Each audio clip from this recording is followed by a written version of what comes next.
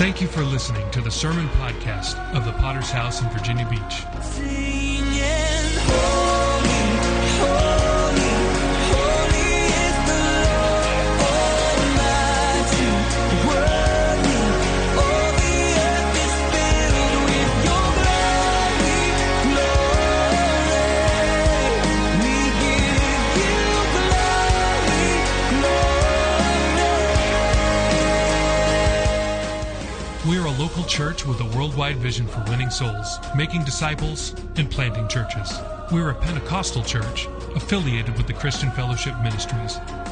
We hope you enjoy today's sermon. Your hands, you hold the universe.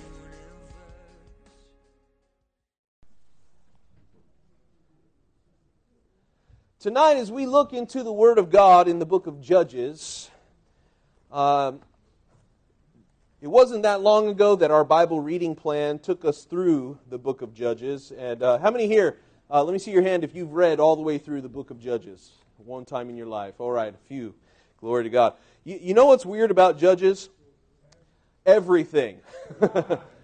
Judges is such a weird book, full of strange stories.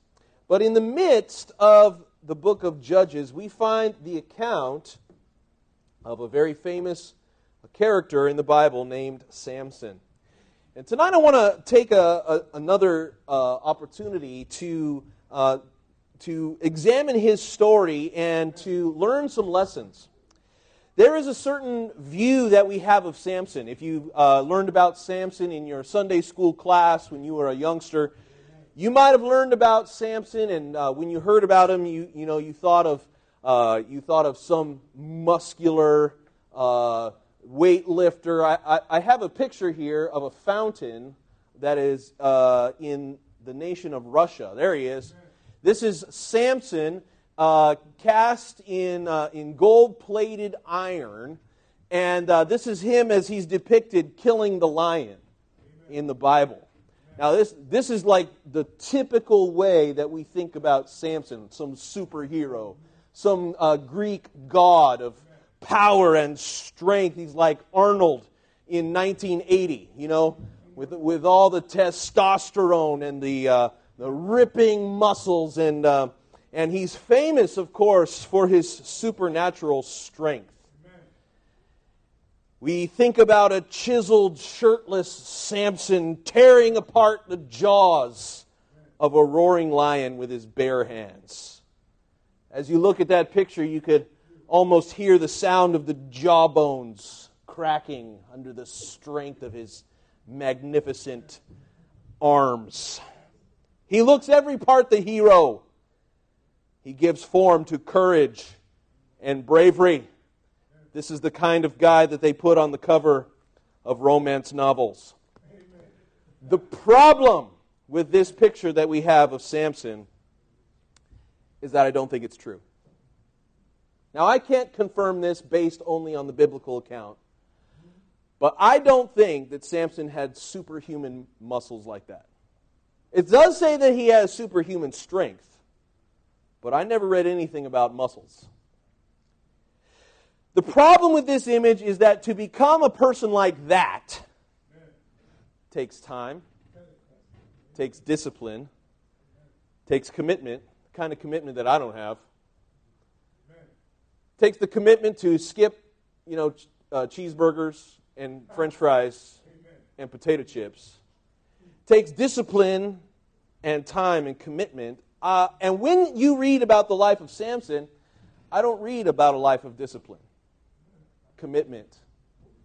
And so what we see in Samson's life, and I want to take a few snapshots of his life tonight so we can learn something, I see someone else. And I think if we were to update the story of Samson to today, he might look something more like this.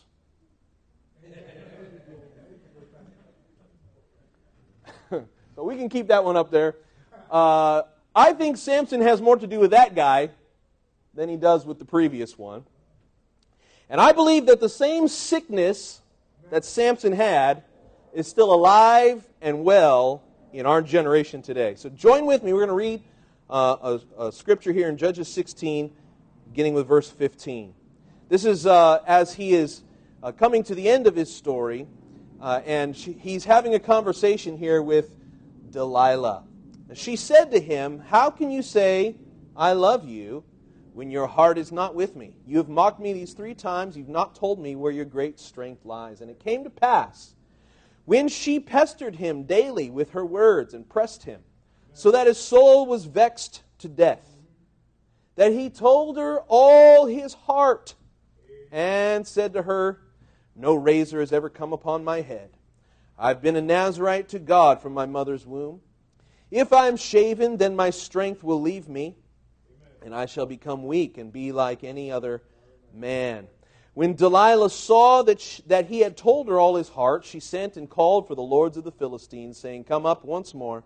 He has told me all his heart." So the lords of the Philistines came up to her and brought the money in their hand.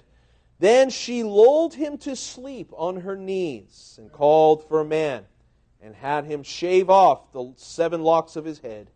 She began to torment him, and his strength left him. She said, "The Philistines are upon you, Samson." So he awoke from his sleep, and he said, "I will go out as before at other times, and I will shake myself free." And this, I believe, is one of the saddest sentences in all the Bible. But he did not know that the Lord had departed from him. Then the Philistines took him and put out his eyes and brought him down to Gaza, bound him with bronze fetters, and he became a grinder in the prison.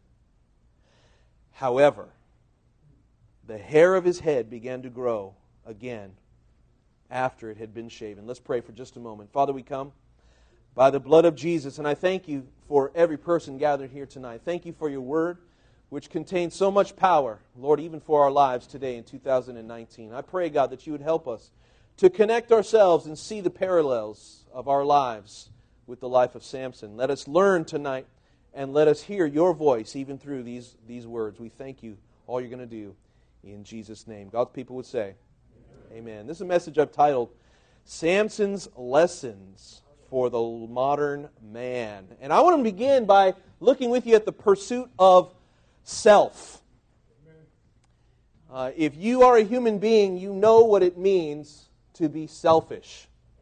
Our first days, weeks, months, and years on this planet are almost 100% self-seeking. Can you say amen?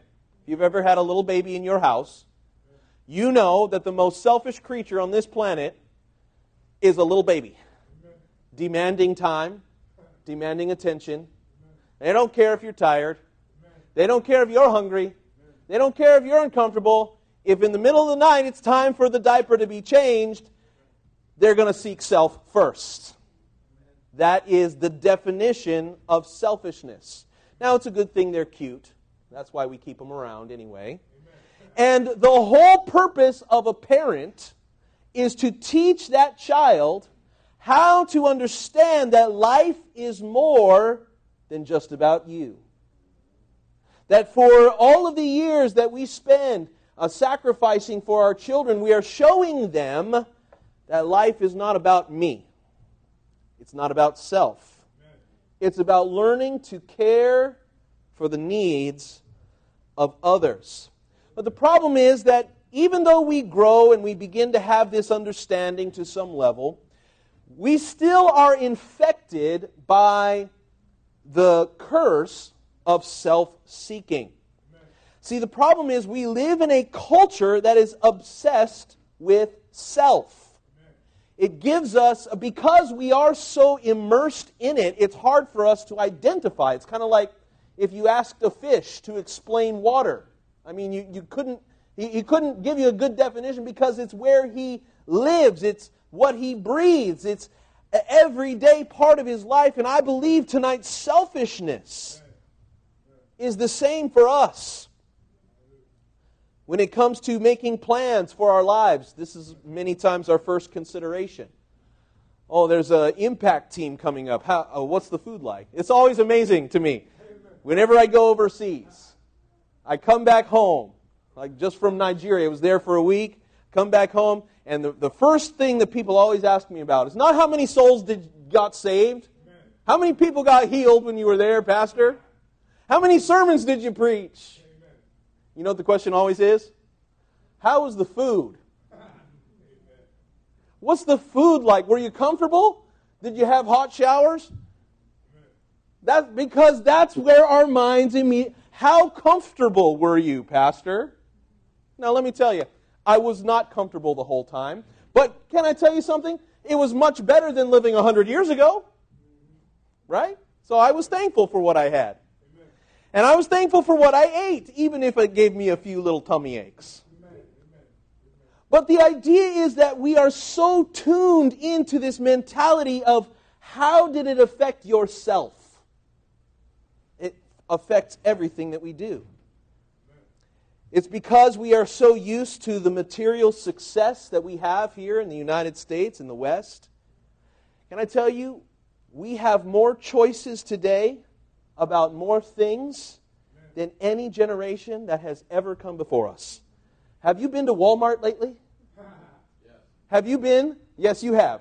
Have you been down the cereal aisle? Do you know how many, Ginger knows, how many choices you have for breakfast cereal in the morning? There's like 200 of them. Can you imagine? Our ancestors were like, can I pick one berry off of one bush to have something in the morning? And we go and have 200 choices. And we say to ourselves, yeah, that's normal. That's how it should be. Because I'm in control. And I have choices to make because I am important. And we do this about almost every decision in our lives. What kind of school am I going to go to? What kind of education am I going to have? What kind of sports am I going to play? What kind of church will I go to? What kind of woman do I want to pursue or man should I pursue? Or what kind of career choice? Should I go to this company or that company? It's like the Walmart lifestyle. I've got all of these choices at my fingertips. And I'm going to choose what's best for me. And we think that that's normal. And to our selfish mentality, it is normal. It gives us the illusion that we have control over everything in our lives.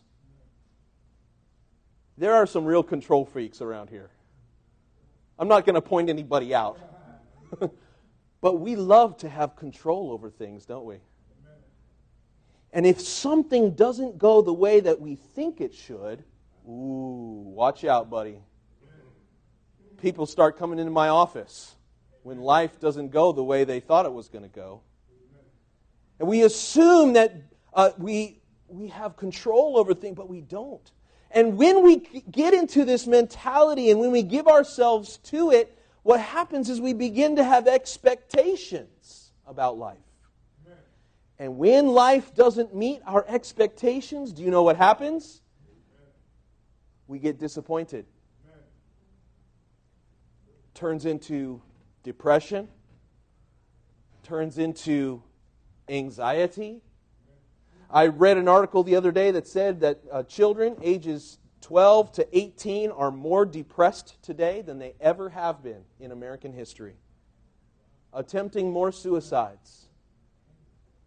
And it's sad because this is what we've told them. You are special. You are amazing. You played soccer for a whole season, didn't win one game. Here's your trophy. Great job, Junior. You stink. Here's your trophy. You're a winner. You're a champion. No wonder we expect everything to go wonderfully for the rest of our lives. We can choose where to live, who to follow on social media, who to hang out with, what brand I'm going to wear on my clothing, what image I'm going to put on my profile. I'm going to put the one where I've got my face, look at this guy, just at the perfect angle. I've got to get the sun to go across the beard to light up the hairs. I got to get the right filter for the right moment so that when people see my profile image, they will say, wow, he's amazing. She is beautiful. Stunning. I was just talking with Dennis's son yesterday. He said that there's a girl in his school that has 330,000 followers on Instagram. I said, what is she doing? What is going on here? She shouldn't be famous. Do you understand what that does to the human brain? How it begins to affect her. Now all of a sudden, I'm important. People care what I think. People look at me and see something special. Oh, I'm telling you, if you don't think it's in you, you better check again. Because it's in you. And the great enemy is anyone or anything who begins to limit our choices. Mom and Dad, you think you're going to limit my choices? You are the enemy. Government, if you're going to limit my choices, you're the enemy. Even we say, God, you can't limit my choices. You can't say what I can or cannot do. One person said it like this: the modern hero is the outsider. His experience is rootless. He can go anywhere. He belongs nowhere. Being alien to nothing, he ends up being alienated to everything. The borders of his country are the sides of his skull. This is the generation of self-fulfillment and self-seeking. Steve Jobs said it well. Your time is limited, so don't waste it living someone else's life. Don't be trapped by dogma, which is living with the results of other people's thinking. Don't let the noise of others' opinions drown out your own inner voice. And most important, have the courage to follow your heart and your intuition. Follow your heart and your intuition. Hang on to that for a second. One more example. Anybody here been to Disney World? Wow. So at Disney World, they have this amazing fireworks and light show. And during the show, there's a narration that takes place. Are you ready? This is what they say. This is the center of American Western amazing fulfillment of freedom and courage and material wealth. And oh my goodness, the happiest place on earth. And what is the message that they are telling to this generation? Here's what they say. Each of us has a dream, a heart's desire. It calls to us. And when we are brave enough to listen, bold enough to pursue, that dream will lead us on a journey to discover who we are meant to be. All we have to do is look inside our hearts and unlock the magic within. Your destiny lies within you. You just have to be brave enough to see it. What a bunch of selfish garbage.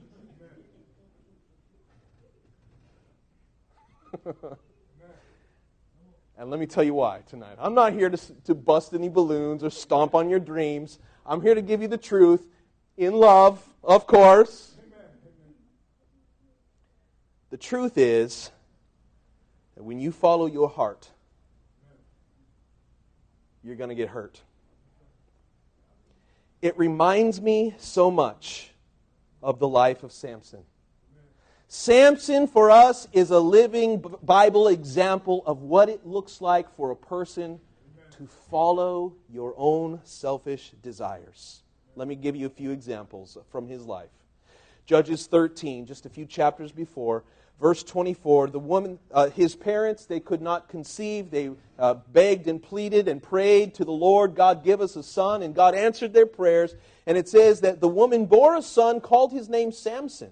The child grew. The Lord blessed him, and the Spirit of the Lord began to move upon him at Mahanaim. His name, Samson, it literally means brilliant as the sun.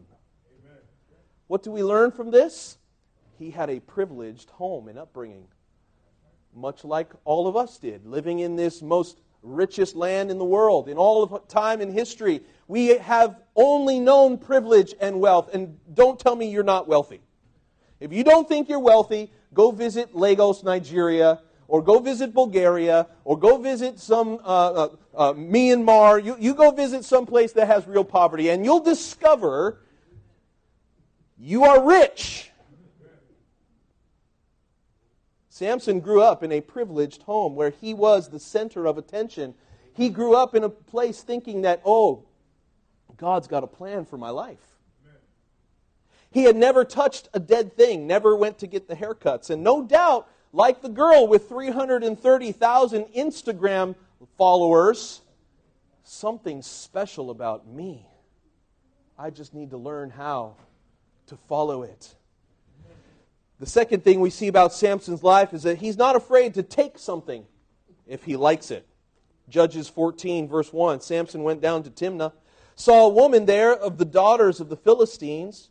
So he went up and told his father and mother, saying, I have seen a woman in Timnah.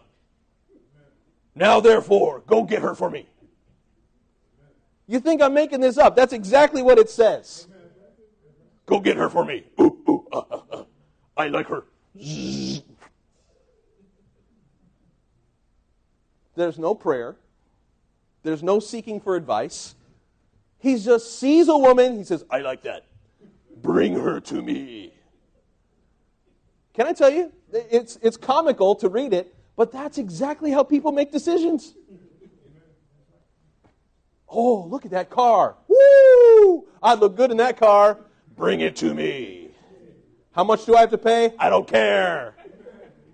How long will I be in debt? Doesn't matter. Oh, go to school at which university? Oh, how far in debt do I have to go for the next 20 years? It doesn't matter. Because I get a paper with my name on it that says I'm smart. This is how we make decisions in life, isn't it? What do I have to do? Just bring her to me. Just following the desires of his flesh. Can I tell you, this decision was about the woman he's going to marry. There is no more important decision to make in life than that decision right there. And he treats it like he's bringing home a cow. Yeah, she looks good. Going to provide lots of milk for me. Bring her on over. Third thing we learn from Samson's life is in the same chapter, Judges 14, 5 and 6. Samson went down to Timnah with his father and mother, came to the vineyards of Timnah, and to his surprise, a young lion, roaring, came out against him. The Spirit of the Lord came mightily upon him, and he tore the lion apart, as one would have torn apart a young goat. But he did not tell his father or his mother what he had done. Then you read later on in verse 8 that when he returned to get her, he turned aside to see the carcass of the lion. Now this is a little bit hard to understand, but remember that Samson had made a vow to God that he was not going to touch anything dead, right? That was part of the deal. You're going to be my deliverer. You're not going to touch anything dead. And for his whole life, that's what he's trying to do. But here it says that when he went back to see this lion, the place where he had had this incredible victory, and behold, there was a swarm of bees and honey that had in the carcass of the lion. And he says, ooh, I like honey.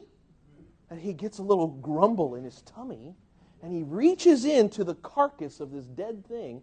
He pulls out the honeycomb, and he's chomping it down. And what does this tell us about Samson? It tells us that he doesn't mind breaking rules. Rules don't apply to me. I'm Samson, after all. I can do what I want. If I'm hungry, I'll take that honey if I want to. It goes on to say that in that same chapter in verse 12 that he poses a riddle. He thinks he's so smart. he poses a riddle to the people, and he plays all these little games. Listen to me tonight. What we learn from Samson's story is the story of pursue your desires. Pursue your individual wants against any expectation that would hold you back. Your true self is out there somewhere. All you have to do is go and search for it. Don't let the traditions of the past hold you back. Don't let that church tell you what's right and wrong. Don't let the Bible dictate what is best for you. All you must do is seek and find your truth and your righteousness and your life. The modern desire to blaze our own trail. He's going to go off into the sunset, his heart beating with passion and possibility. And he's pursuing all of these desires with all of this amazing God-given talent, honestly believing that they would lead him to greatness. But just like every one of those decisions, every time we make a decision like that, we think it's going to build something beautiful for our future, but we don't know that we are being led directly to destruction. Every decision that he's making through chapter 14 and chapter 15, even though he's seeing amazing victories, God still is giving him strength to overcome the Philistines. God is giving him this incredible supernatural strength every time he faces a battle, and God gives him that strength to defeat them single-handedly. God is still with him. And in his mind, he's saying to himself, well, if God was against me, I wouldn't be winning victories then, wouldn't I? We tell ourselves the same thing. We find ourselves involved in activities that are shameful. And we say to ourselves, well, God didn't strike me down with lightning yet, so he must be okay with it. Or God, I'm talking to that woman that I shouldn't be talking to because I'm married. Or we go to that place that we shouldn't be going to because I'm a Christian. And we say, well, God didn't, I put my hand in my jacket and I pulled it out and it was normal still. So God must be okay with that. And we tiptoe, step by step, following our selfish desires, thinking that God's okay. But it's not okay.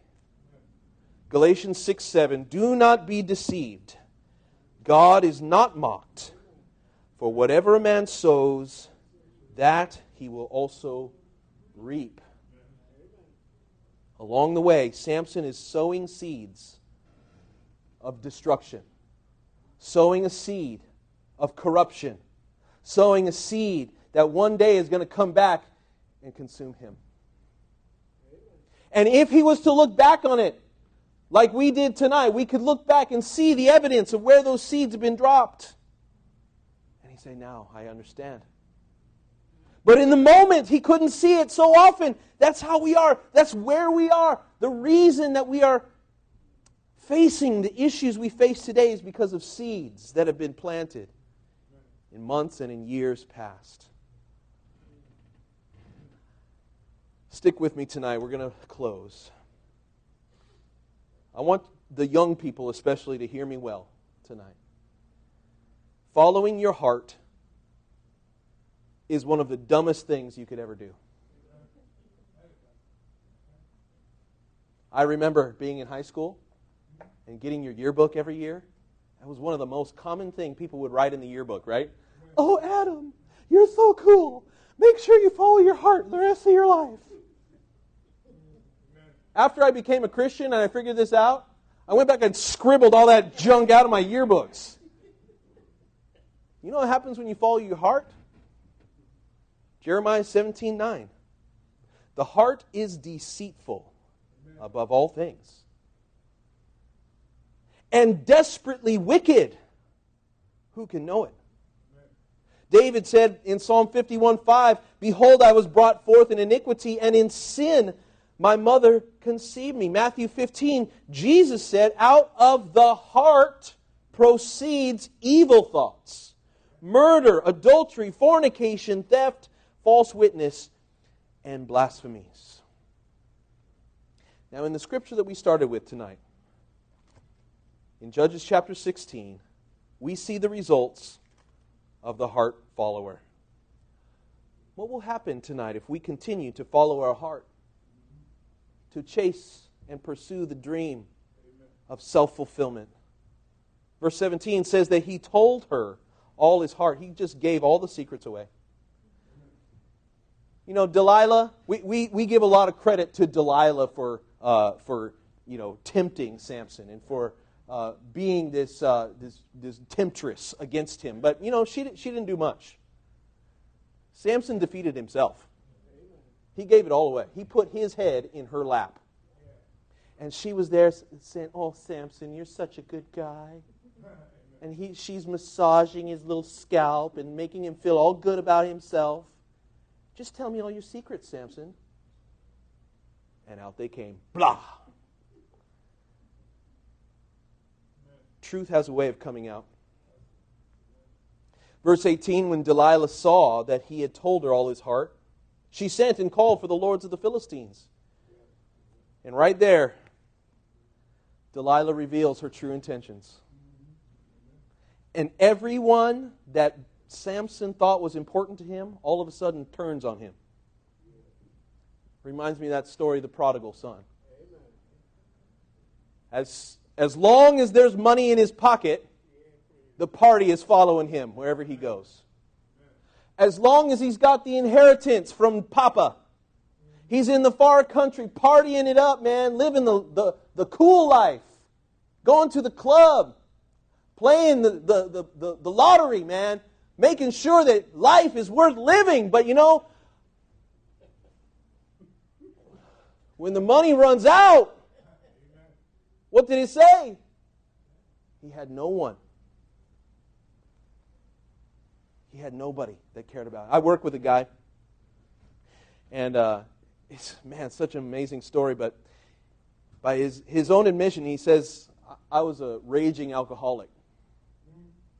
He's younger than me. I think he's probably 32 or 33 years old. But for a large portion of his adult life, he was a raging alcoholic.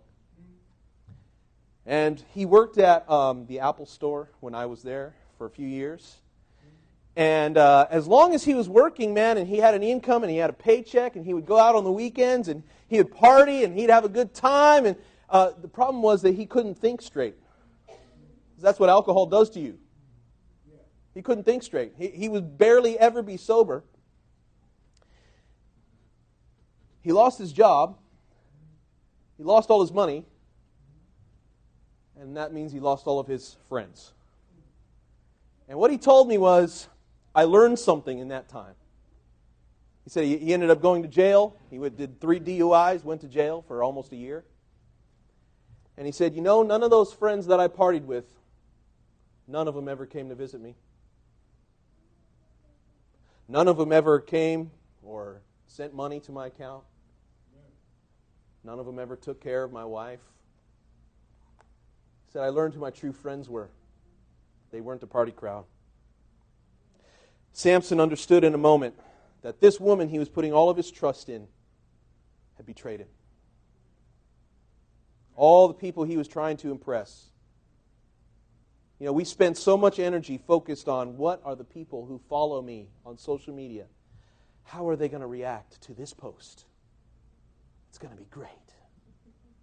Can I tell you, they don't really care about you. If social media was gone tomorrow, nobody would notice. Ultimately, it led to Samson's demise. Verse 21, the Philistines took him and put out his eyes. Brought him to Gaza.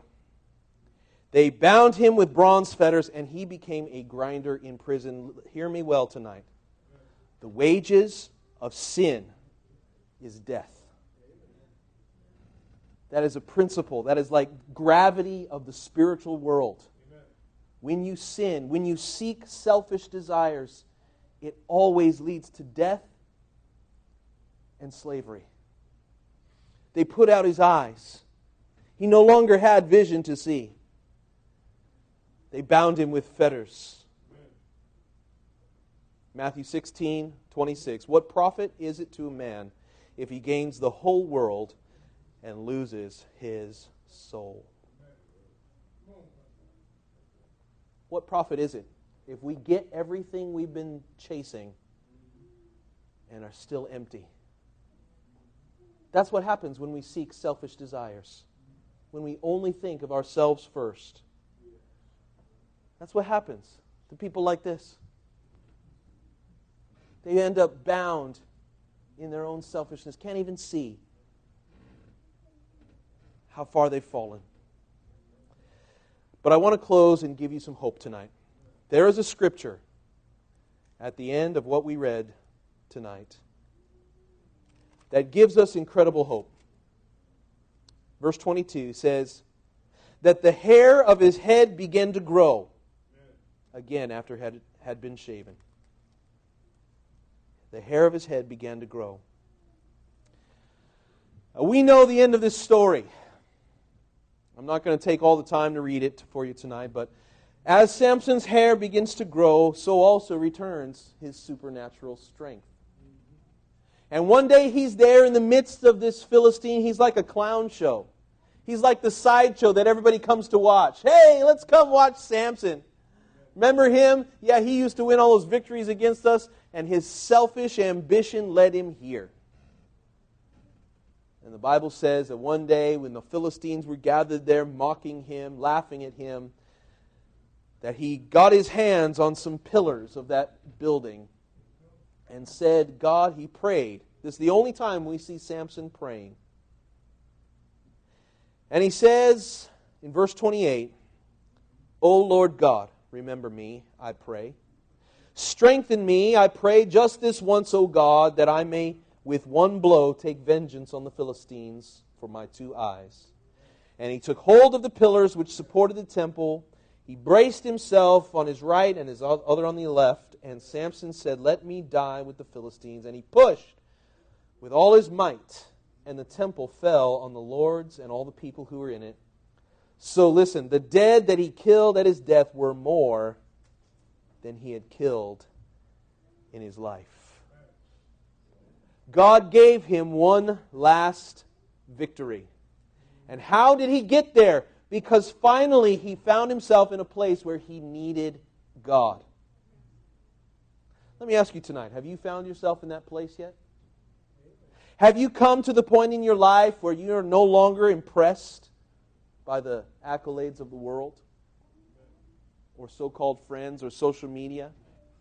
I want to tell you tonight that at some point in our life, if all we do is seek our own selfish ambition, it leads us down, down, down, until the point that the only place we can look is up. Samson found himself at the bottom and finally looked up and prayed. I pray for young people. You know, they say some people got to learn the hard way. I pray you don't have to.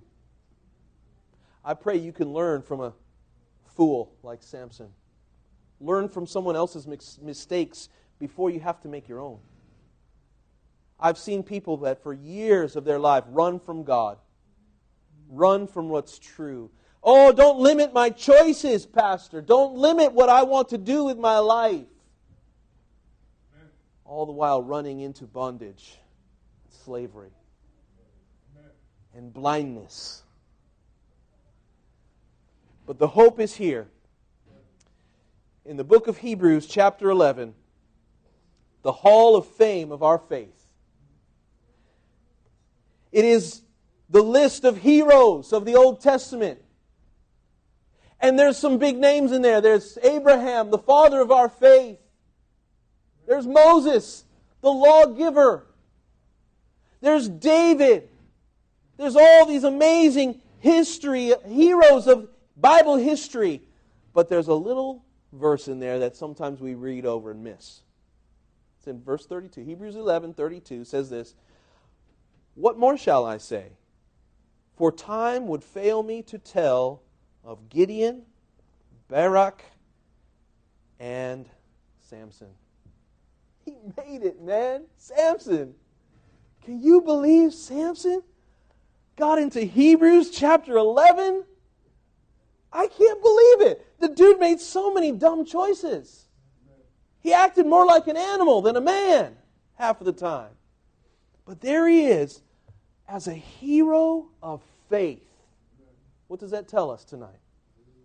No matter how far you've fallen, no matter how selfish you've been, when you put your life in the hands of the Maker and surrender to Him, say, Lord, I don't want to have choices. I choose You. You are my choice. You show me where to go. You show me how to live. Then what this does is it begins to promote us in His kingdom. Have you done that tonight? Have you put your life in His hands? Have you cried out to Him? Said, Lord, teach me how to not be so selfish. Think about myself first, my comforts, my desires. Because one day, Lord, one day I want to be in Your hall of fame of faith. Let's bow our heads tonight. Close our eyes for just a few moments as we bring this service to a close and bring this thing in for a landing tonight. And as God is dealing with our hearts, as God is speaking to us once again, I want you to take a few moments and begin to examine your own life. The sickness of selfishness infects every person here. It is part of the sinful nature that we've all been born with. We've all come into this world bearing the sickness of our sin. It's a cancer that throughout our whole lives begins to eat away at our hearts, our minds, everything that we are. And sin, if it is not dealt with, if we are not willing to deal with it, will ultimately consume us all. The Bible, again, it said that the wages of sin is death. But I've got some good news for you. That's not the end of the Scripture. The wages of sin is death, but the gift of God is eternal life through Christ Jesus our Lord. And I'm here to give you the opportunity to receive that gift. The gift of eternal life, the gift that you don't deserve. The gift that none of us could earn. But the gift that God has waiting in store for us tonight, if we would simply receive it by faith. If we would repent of our sins, turn away from our selfish desires and our selfish abilities.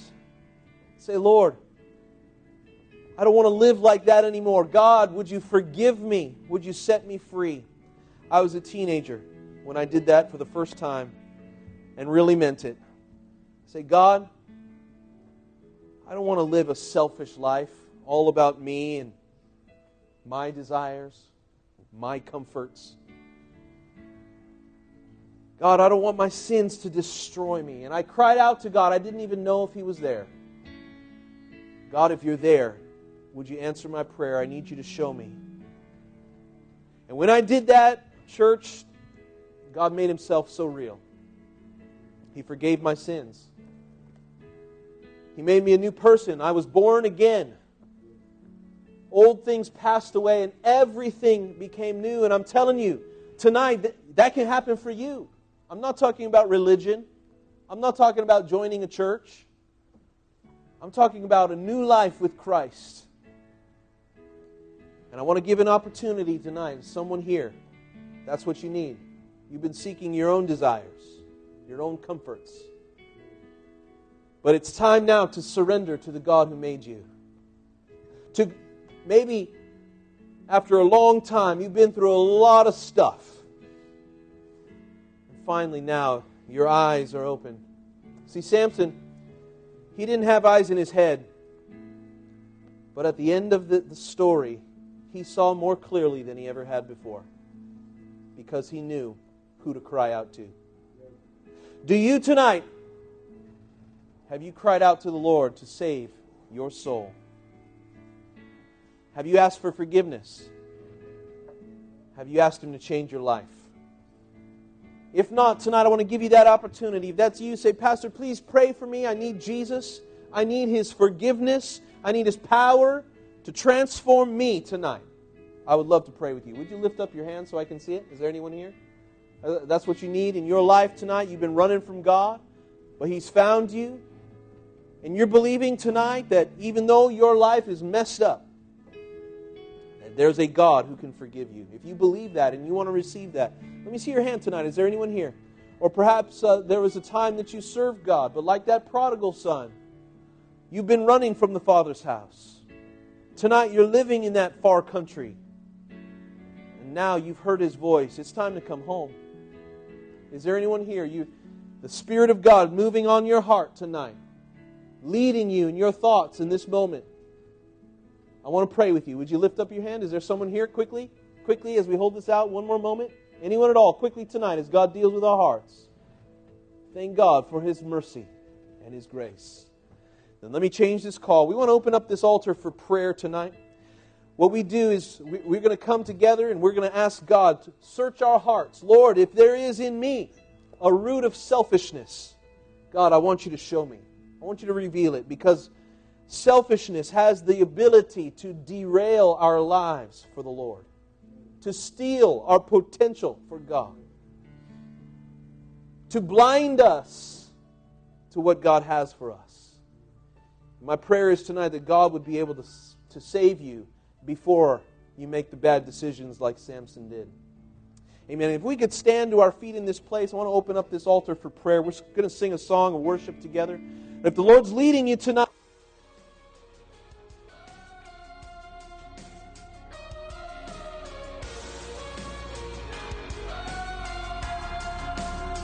we thank you again for listening. Do you want to receive updates from our church in your inbox? Make sure to sign up at our website, vbph.org. If this message has been a blessing to you, would you consider supporting our ministry with a generous donation? Please visit our website at vbph.org and scroll down to find the Give button at the bottom of the page. We would be so grateful for your support.